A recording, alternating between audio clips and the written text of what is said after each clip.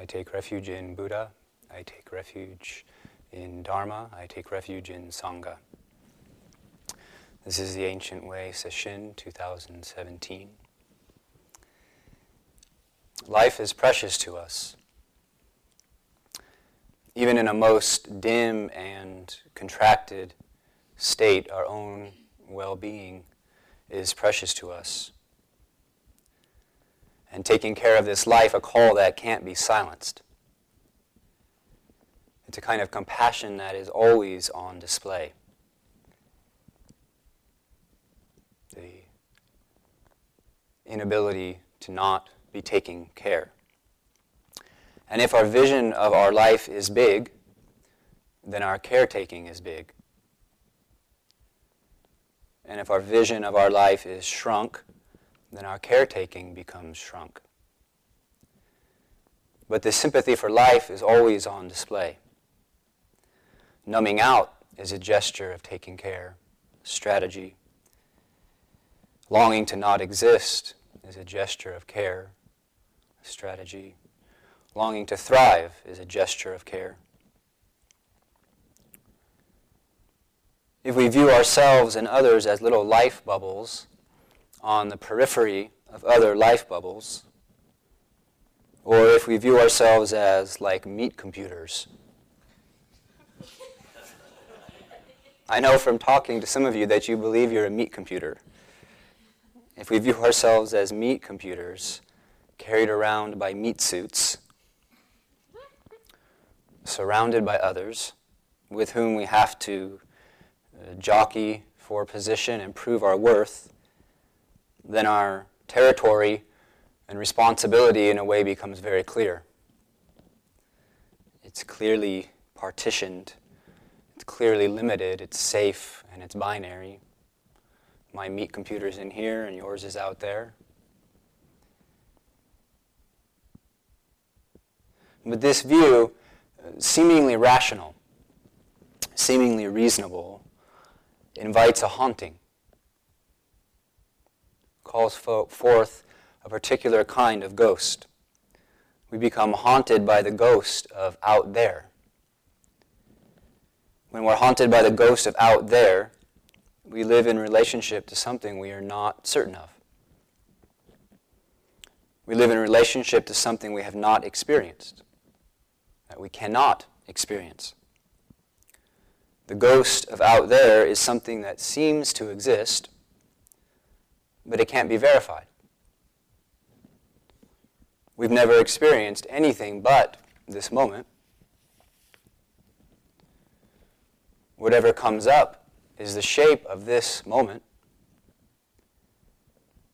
But because I have a feeling of out there, but have not directly experienced it, even my uncertainty is uncertain. And so I worry about thoughts that others out there with their brains in there may be having about myself in here. But I can't be certain about that. So I'm haunted. And haunted by out there, I may live in an ambiance of vagueness. My desire, my spotty image of my real life out there has me not fully plant my feet where I actually stand. My longing to know what's on the other side, around the bend in the promised land, has me not fully open my eyes to this place. It keeps me from really opening my ears to these sounds. And so the vivid world doesn't arrive for me. The vivid world is not found here.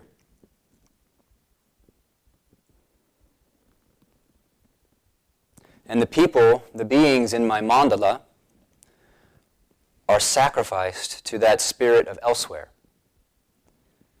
In my practice, my life, my only life here and now, shrunken, contorted, sacrificed, put on the altar, offered up to the spirit of out there, to elsewhere.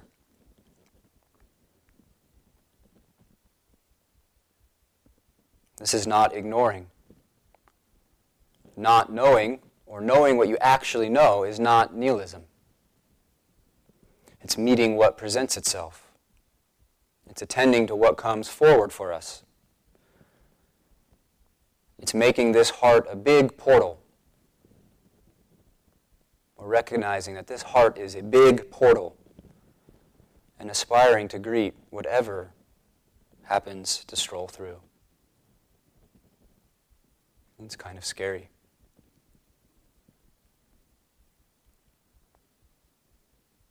So I offer you this Bodhi mind. I offer up the stewardship of an inclusive and available self. My sphere is not on the periphery of your sphere.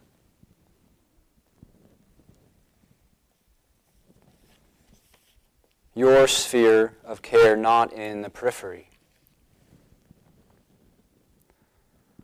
How you care for your universe, the only one you know exists, is how the universe is cared for. How you care for your universe, the only one you've ever experienced, is how the universe is cared for. Because what other life, what other place can be cared for? So we start each morning in this tradition. Vast is the robe of liberation. A field of benefaction far beyond form or emptiness. I wear the Buddha's teaching, freeing all beings. I wear the Buddha's teaching, freeing all beings. When you are using doubt's eyes, these things we chant sound like sentimental, motivational devices designed to reduce your pain and convince you you're actually doing a good thing at 4 a.m. They're like posters on a dentist's wall. Life is great. The big sunset. And that's doubt's eyes. But when we have an intuition of what now is, what now includes, what is the self, the verse of the Kesa is a celebration of what's going on, plain and simple. It's just telling it how it is, straight talk. Because we've only ever known this life. You have always been here for it. So ordained life, for example, is this getting down to business and taking care. And you take on the robe in that particular way. There's many ways to take on the robe. You take on the robe in that particular way because you know that by getting down to business and taking care, you're brought to life. You're brought to a certain kind of love by taking care.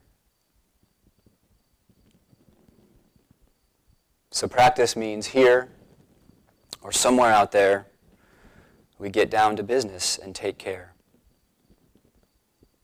Take care in a way that feels meaningful, that enlivens us and others, that's wholesome.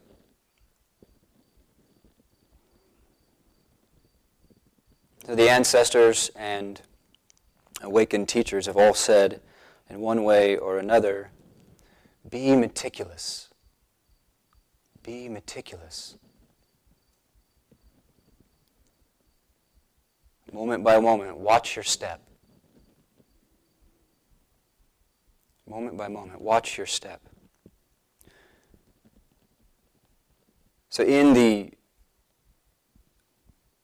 atmosphere of the inner critic, we misinterpret non-judgmental awareness as an invitation to live a sloppy life. Because who in the Dharma would judge good or bad? Who can say what's right or wrong? Who can say what's strong or weak practice? And we misunderstand. We misunderstand what it means to be meticulous, what it means to live the Dharma in our every action. So awareness is not an invitation to live a sloppy life. In fact, the great masters thought it was quite the opposite. Padmasambhava, the transmitter of the lineage to Tibet, regarded as the second Buddha in that culture, said, "Though my experience of reality is as vast and spacious as the sky, my attention to actions and their results is finer than barley flour. Though my view is vast and spacious as the sky, my attention, my carefulness, my meticulousness with body, speech, and mind is finer than barley flour." So outside and apart from details, where will you find your life? Apart from our moment-by-moment actions of body, mouth, and mind, how will we save this being from a suffering, neglected life?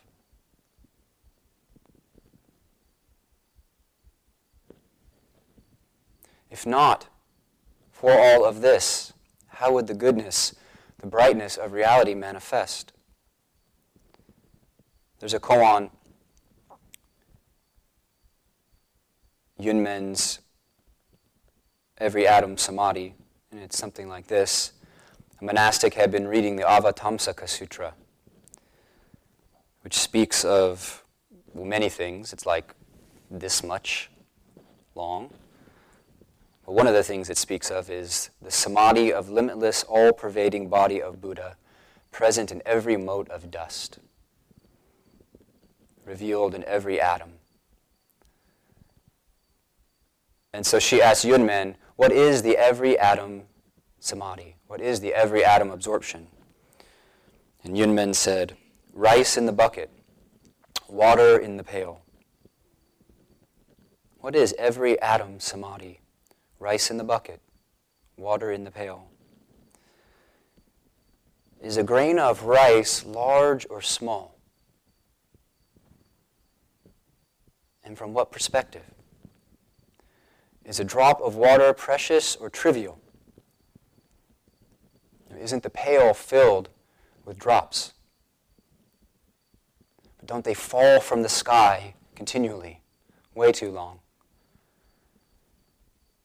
The bucket is piled with grains. And yet there's no shortage of food. Another teacher of old said, you should practice as if you were carrying a bowl of hot oil on your head. The spirit of your practice should be as if you had a bowl of hot oil on your head. Here's a Jim Harrison poem.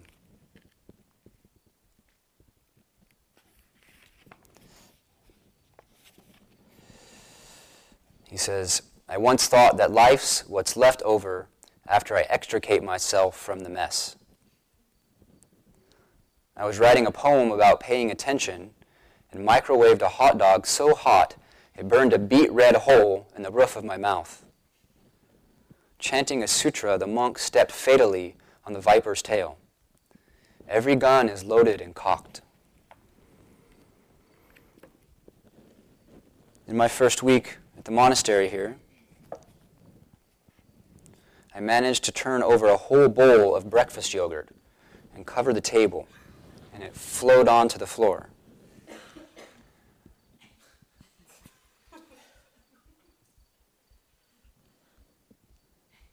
And so for many of us, Zen calls forth our anal retentive inner perfection parts. I don't know, is it the straight rows or the round cushions or the black robes? I have no idea. Zen calls forth our anal retentive inner perfection parts, and I've tried that over and over and continually fail. So this week, I poured soy milk all over the oryoki table and gave my rakusu a cleaning, and I couldn't pretend that it was somehow intentional, though my first instinct was to act non-attached. I'm still not clear whether acting non-attached or being non-attached, what the difference is. But I'm a klutz. a capital K klutz. After having done this for a little while, one just straightforward piece of advice is it's good to lose face. It's really good to lose face. It's such a burden. It's good to lose face as soon as possible. Another story, a couple of years ago, I was in line for Sanzen at another monastery, and trying to keep my cool in front of the senior monks as I started shaking from holding my nervous bowels. And I had beads of sweat forming on my forehead and faint but consequential farts leaking out.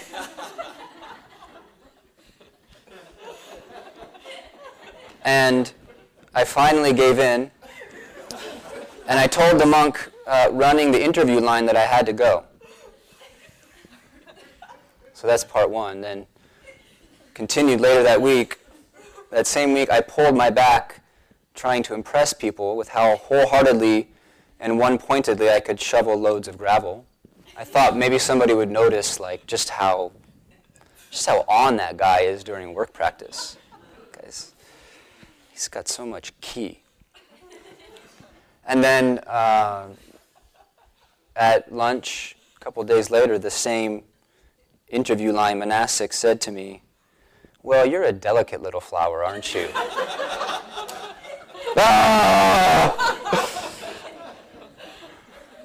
That's not the image I want you to have of me.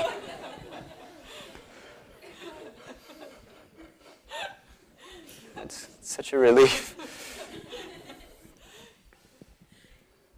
That's a direct quote. "Well, you're a delicate little flower, aren't you?"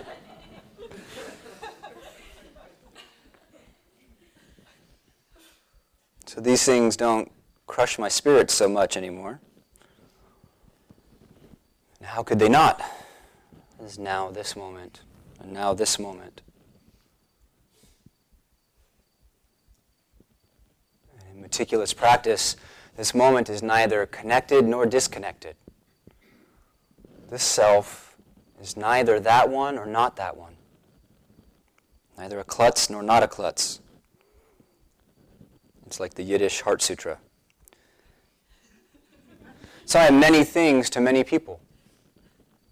I'm existing in many minds. Well, which one is the true reflection? Where does the actual Jogin reside? And how can I find out?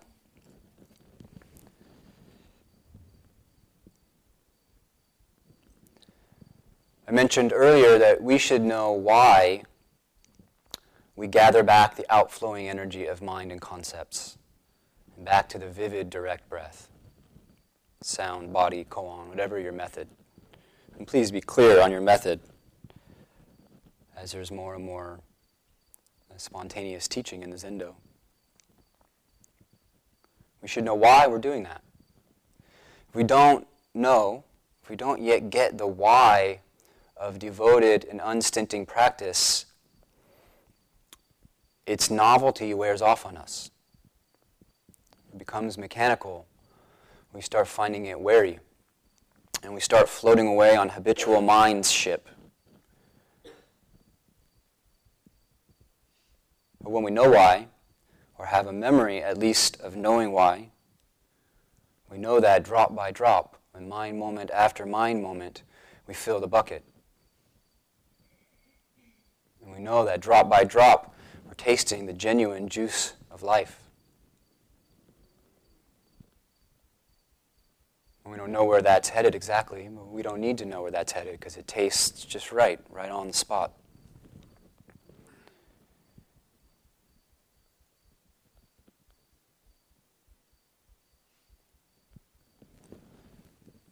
So I want to read from great ancestor Dogen Zenji's Gyoji, Continuous Practice.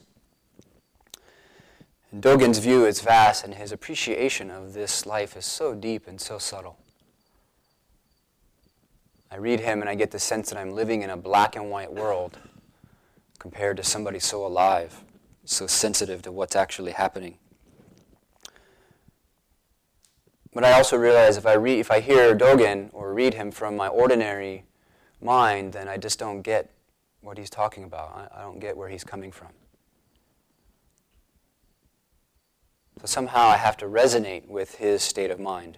I used to spend long hours just sitting in my room doing zazen with Dogen, which meant I would sit, and then I would read a passage from Shobogenzo or something, then I would sit, deepen, and I'd go back in. It was a kind of sanzen. But I'd like to do a guided meditation so that maybe we can resonate with the mind he's speaking from, and then listen to his words.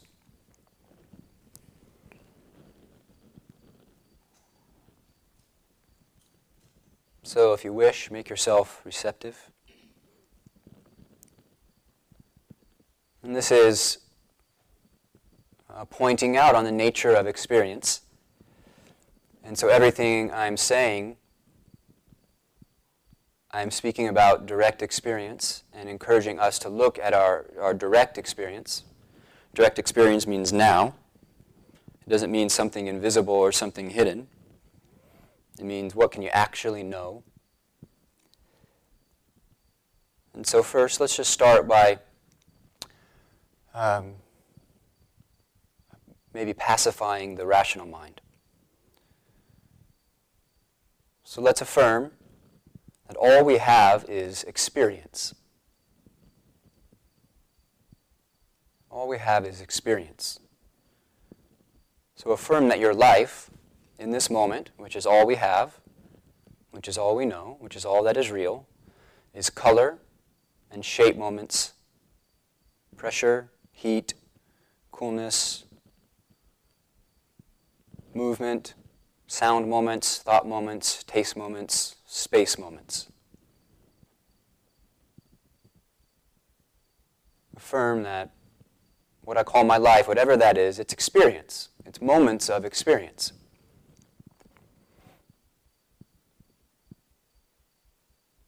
We can't get outside of experience. So affirm right now that your life consists of some configuration of color, shape, sound, coolness, heat, pressure, movement, thought. It's basic. So this moment, our only moment, is experience. And the thing about it being only experience, that means we can't touch the backside.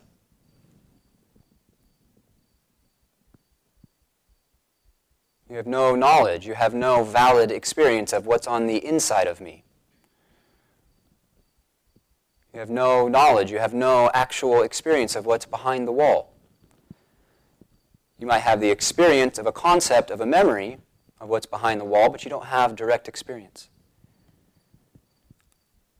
In fact, we don't touch experience at all. We can't say we ever even make contact with it because it doesn't abide.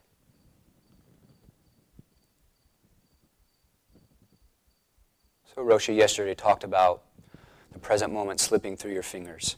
But no metaphor does this justice. Because you can't touch experience. Try to cling to an experience moment. What does this word clinging even mean? You can't hold on to anything. It's just... So there's no arriving of the moment. There's no taking root. Verify that. Affirm that. This is just looking at basically looking at your six senses, experiencing.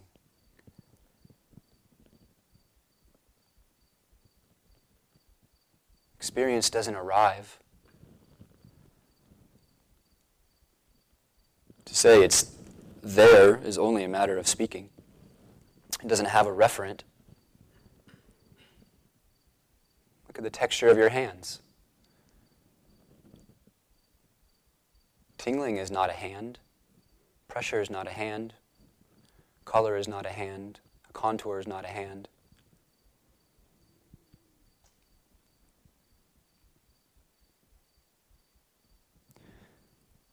So next, affirm that experience and awareness are two words for the same thing. Experience is awareness. There's no seeing between the two. There's no extra light. There's no extra mind oozing out the edges. Experience and awareness, just different words for the same, expressing the same.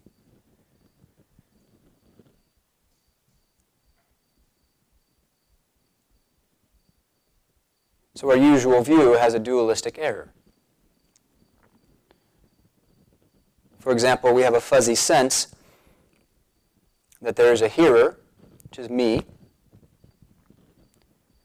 There's the act of hearing, something the me does, and the sound out there that is heard.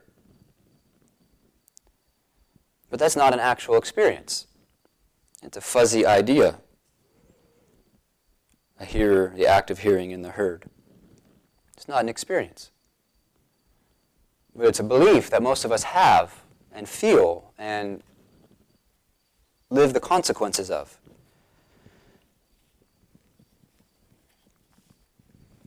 So let's explore this.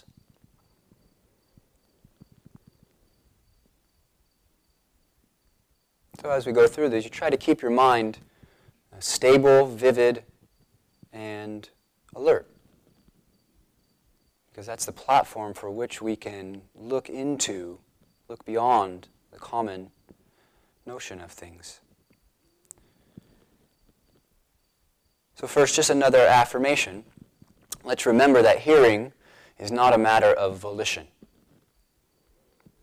Volition means that I can intend it to be one way or another. Raising my hand is a matter of volition from one perspective. Verify that hearing, and for that matter feeling and seeing, is not a choice. It's something obvious. You can't turn it off. The most you could do is make an effort to change what you're hearing. So you plug your ears, it's roaring with sound.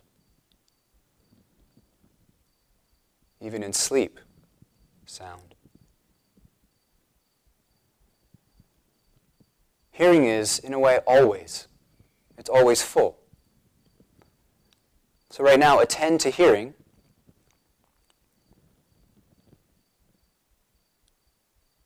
And affirm that there is no moment of contact between sounds and hearing. There is no mind traveling and arriving at a sound. And there are not sounds arriving at hearing. Sounds and hearing are one and the same. They don't meet and they don't part. You can have a thought about a sound after the intimate knowing, but that's after the intimate knowing. So Hongzhi said, what is spoken is instantly heard. What is heard is instantly spoken. Just see that it's true as these sounds come out of this mouth. There's no moment of hearing. There's just sound. Just chirp. Just rustle. Just voice. We don't directly experience an act of hearing.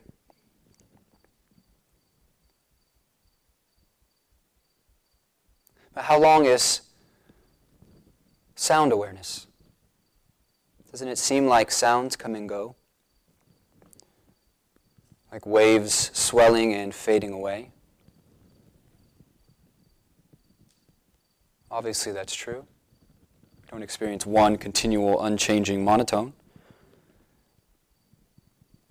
But however, see if you directly experience an absence of sound.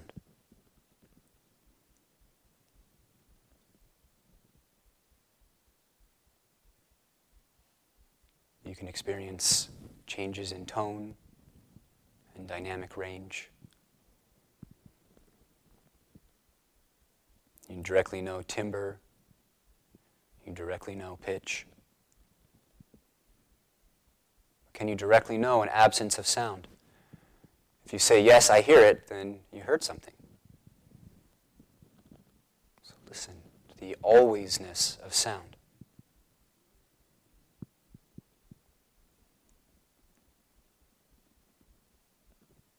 So next, let's turn to the sense of the subject.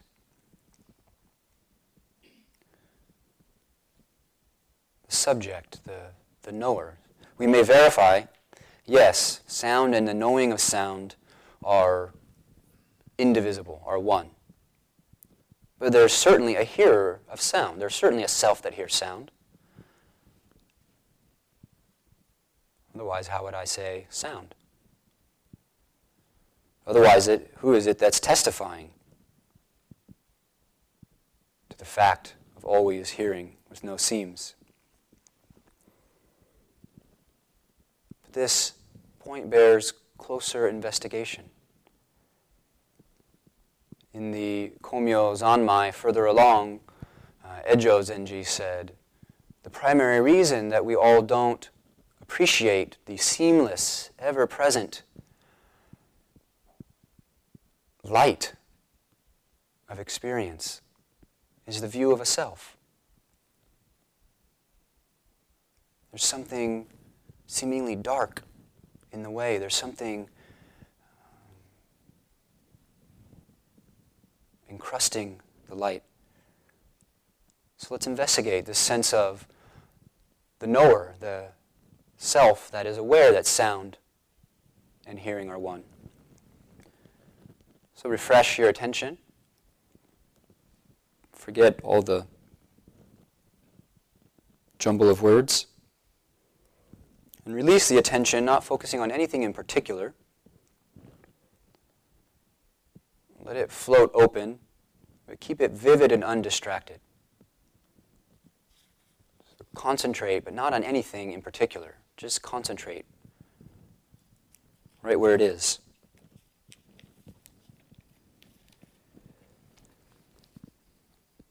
Keep returning to that open, unsupported concentration. Awake. Sustain that. Now notice the feeling of there being one at the center. Notice the feeling of the knower or the me being the recipient of the show. Maybe your practice is to the point where you don't really have that so strong, but you could invoke it. Put your attention on the feeling of being the one at the center. A very ordinary sense of, here I am. And see if you can zero in on the sense of the one at the center, maybe inside the head, hearing sounds.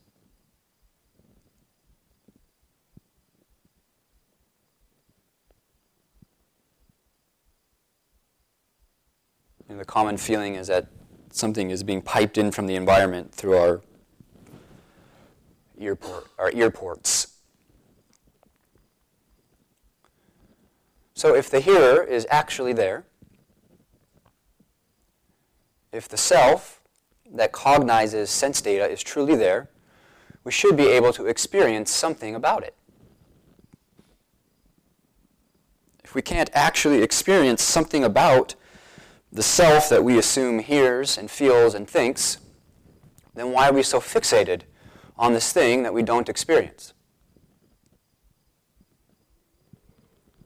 So some of you might remember Dan Brown talked about the importance of emptiness practice is you may say, oh, there's nothing in there. I know that. But that's like being upstairs and very deep into the night you hear a loud sound downstairs. And your hair stands on end because you think something's down there. But instead of actually picking up your baseball bat and your flashlight and going down and checking, you just say, everything's okay. Nobody's in the house. It doesn't put you at ease in the slightest. It's just a concept. It's just a belief. It has no power. So anyway, vivid, clear, open. Return to the sense of there being, the very ordinary and reasonable sense of there being one who's hearing sounds, located within your head or your heart or wherever. The feeling of being at the center, knowing. And look directly, what are the qualities of this knower?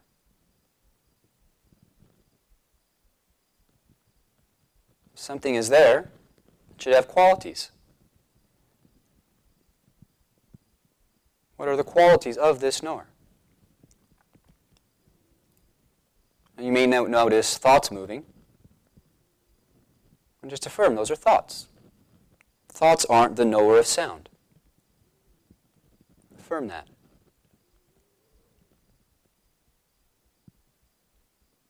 If thoughts were the knower of sound, sound would be discontinuous, because thoughts come and go. So affirm, the movements of mental wavering, image, and sound, they can't be that which knows. They're just thoughts.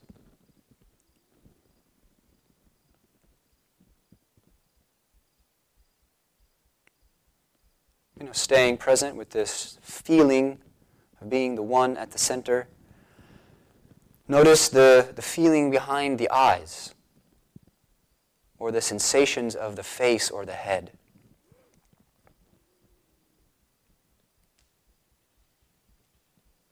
And probably there's some constellation of subtle sensation moving in the face or the head. And just verify, those are feelings. Feeling behind the eyes, pressure, maybe warmth, maybe movement. There's a feeling of the face, maybe temperature, tingling. But those feelings behind the eyes, those feelings of the face, they're not the knower of sound. It's kind of ridiculous. Those feelings, those subtle sensations that we feel in this area, they're not the knower of experience, they're simply feelings.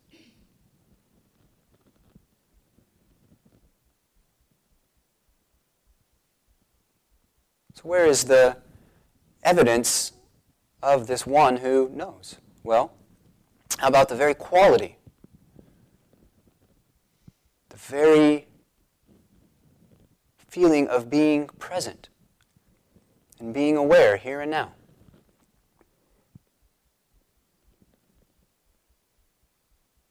Just affirm that you are, or there is, awareness here and now. You're not a lump of wood. So obviously awareness experience is reality. What are the qualities of being present, of being aware?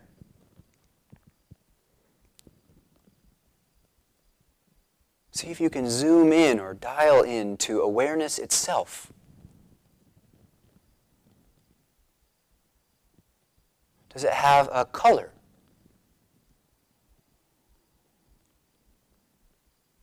Does it have a shape?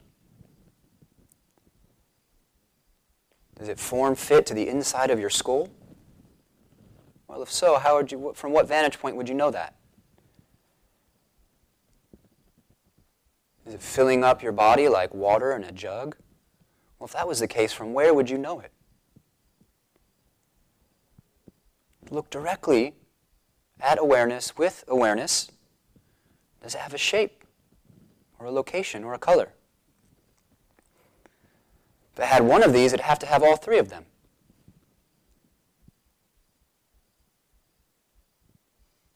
What are the qualities of that which is aware?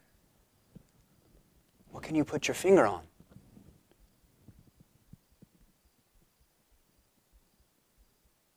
If I put an orange on the table in front of you, clearly you could say there's a shape, there's a color, there's a location, at least conventionally speaking. But this awareness, what are its evident qualities? What can you point to? What can you say about being aware? Can you say you have awareness? Do you feel that you have awareness? Well, if you do, where is the one that has awareness? How many of there are you then? There's a sense that you have awareness, that you're a meat body with a meat computer. Somehow the chemicals are just right and there's consciousness.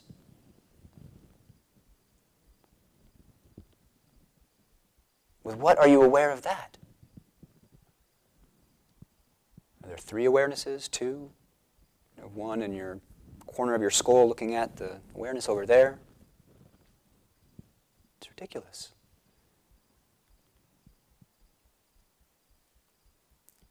The quality of being aware, although you can't pin down anything specific, affirm that. Affirm that by looking, seeing it's ungraspable, and yet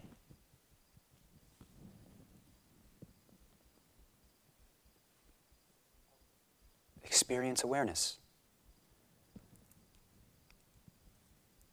Now shifting again, affirm that awareness is unceasing. Verify in your direct experience that it's always right here.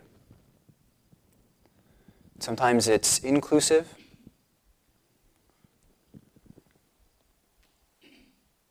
You hold all 6 senses. Sometimes it's contracted. Sometimes it's one sense, filling the field.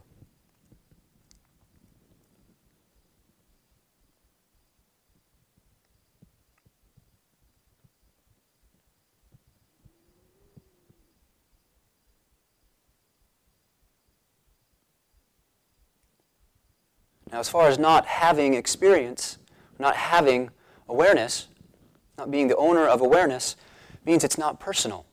It doesn't belong to you. And yet, it's not some other person's experience. What we call other people are the experience of this experiencing.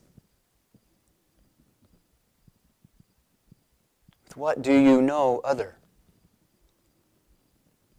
The same mind that knows self. With what awareness do you know this shape? The same awareness that sees yours, that sees the room, that hears the sounds.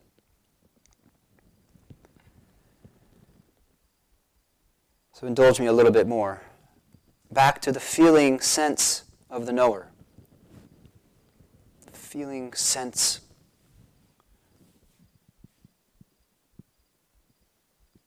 being cognizant and awake. Dial into that. And ask, how old is this awareness? When no thought, when no story is speaking, how old is this awareness before thought?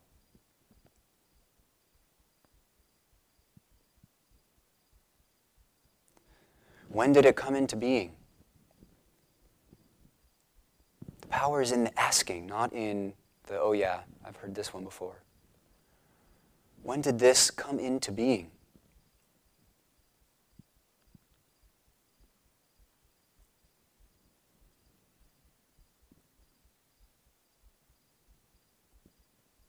From awareness, as awareness, ask, what is the intention of this awareness? What is the vow of this awareness? What is the aspiration of this awareness?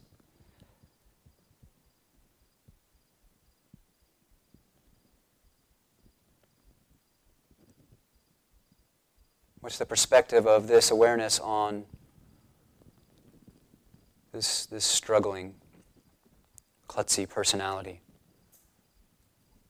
How is it seen?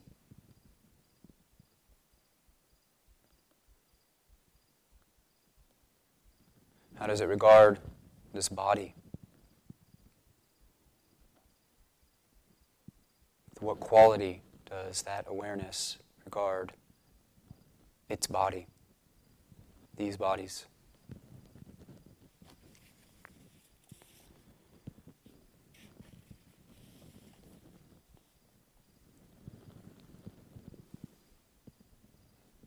So I'm going to read some of Dogen Zenji and try to listen with a bit of this loosened up fixation on the sense of who we are.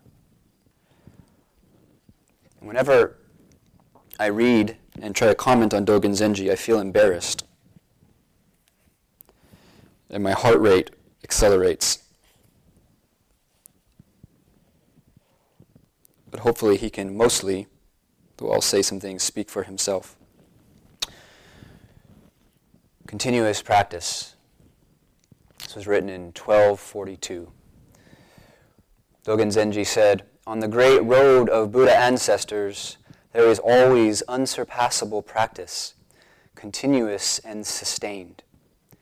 It forms the circle of the way and is never cut off. Between aspiration, practice, enlightenment, and nirvana, there is not a moment's gap. Continuous practice is the circle of the way. This being so, continuous practice is unstained. It's not forced by you or others. The power of this continuous practice confirms you as well as others. It means your practice affects the entire earth and the entire sky in the 10 directions. Although not noticed by others or by yourself, it is so. The practice is details. Details are this moment. This moment is not isolated. This moment is not self-contained. Right now, I manifest as the shape of your moment, as a texture in your moment. These words speak into being the shape of your moment. And your practice, your life, your existence here and now is a texture in the shape of my moment. Your practice is a texture, is a shape in the life of her moment and his moment, and everyone's moment. And Dogen Zenji says this great road, this continuous practice is unsurpassable. It's unstained. It's unforced. That's why it's great. It's unstained. It's unforced. Wherever you go, you breathe in your own fragrance. Wherever you stand, you experience yourself. You can only experience your own experience. There's no end to breathing. There's no getting beyond this breath. So he says we breathe in the sky. We walk on the entire earth. We don't walk on a part of the earth. The place where we stand is the entire earth. There's no other earth. He says, accordingly, by the continuous practice of all Buddhas and ancestors, your practice is actualized and your great road opens up. By your continuous practice, the continuous practice of all Buddhas is actualized and the great road of all Buddhas opens up.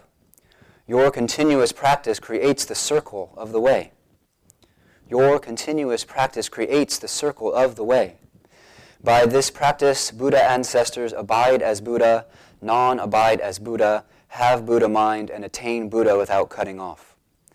Now when he says Buddha ancestors, he's speaking of our potential. He's speaking of people who are accomplished. And he's speaking of what we really are, outside of the conditioned view, in this moment.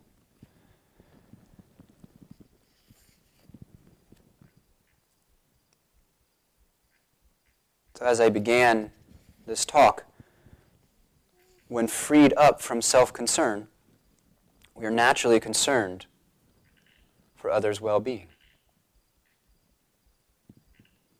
And how we express that, the way I express that, how fully I express that, depends on how freed up I am from self-concern. Partly depends on my DNA, my karma. Definitely depends on my view of reality. How I express concern for others depends on my view of what well-being is. Dogen Zenji is partially addressing lineage. So, for example, this monastery and these forms and ways that we uphold and embody. It's a continuous practice of Buddhas. It's a continuous practice of ancestors. And I try to talk about this in a linear way, it doesn't quite hit it. It's always limited. It's always, you can't speak multidimensionally. If we had a true lineage chart, it wouldn't be a bloodline trickling down. It'd be a vast web like Indra's net. But, for example, if Maezumi Roshi had decided 40-something years ago that a family woman was not fit to undertake ordination and training, if Chozen Roshi had not put aside her medical career, if Harada Roshi had decided not to bother with confused Americans, if this school hadn't been built, if the Buddha's words weren't memorized and transmitted, if not the trees and the grasses, if not for all the heartache and the longing of so many people for countless generations, if not for that generosity of spirit, if not for that generosity of spirit that imagines future generations,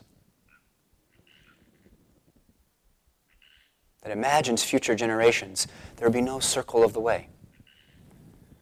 If not for beings thirsty and weary from restlessness,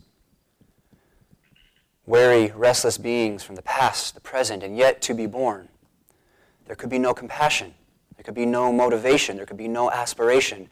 There could be no meaning to this practice. There could be no circle of the way. There'd be a big gap.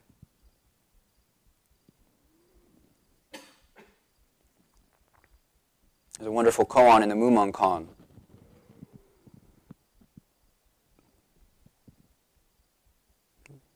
With a lot of these koans, every few years when I go back to them, I go, oh.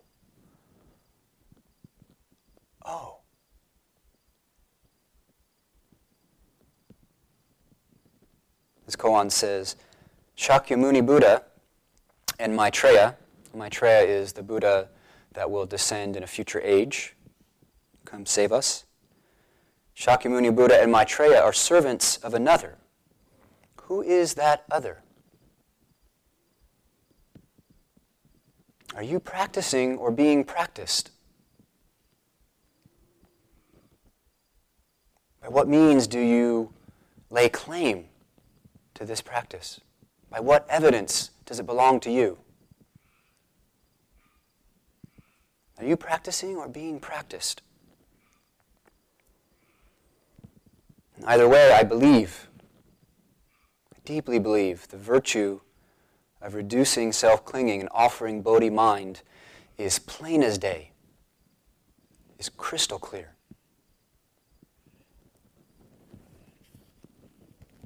Dogen continues, because of this practice, there are the sun, the moon, and the stars. Because of this practice, there are the great earth and the open sky. Because of this practice, there are body, mind, and their environs. Because of this practice, there are the 4 great elements and the 5 skandhas. That is, the constituents of this body-mind.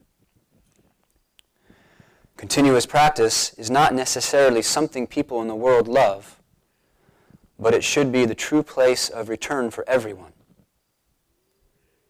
Now, Dogen is not shriveled into a little view of Buddhism being the best thing and everything else being bad.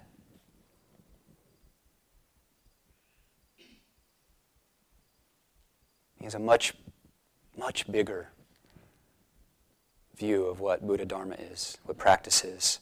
Continuous practice is not necessarily something people in the world love, but it should be the true place of return for everyone. Because of the continuous practice of all Buddhas of past, present, and future, all Buddhas of past, present, and future are actualized. Because of the continuous practice of all Buddhas of past, present, and future, all Buddhas of past, present, and future are actualized. The effect of such sustained practice is sometimes not hidden. Therefore, you aspire to practice. You see something that sparks your faith. You see someone that sparks your faith. The effect is sometimes not apparent. And therefore, you may not see, hear, or know it. You should understand that although it is not revealed, it is not hidden.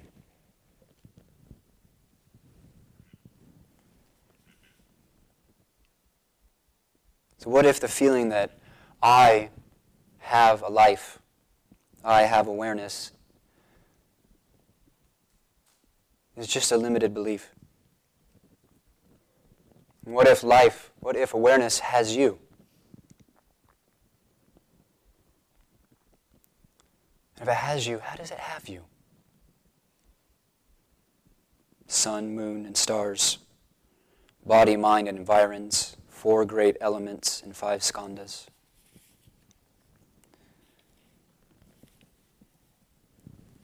Continuous practice is continuous despite our worst or best efforts. It's unstained.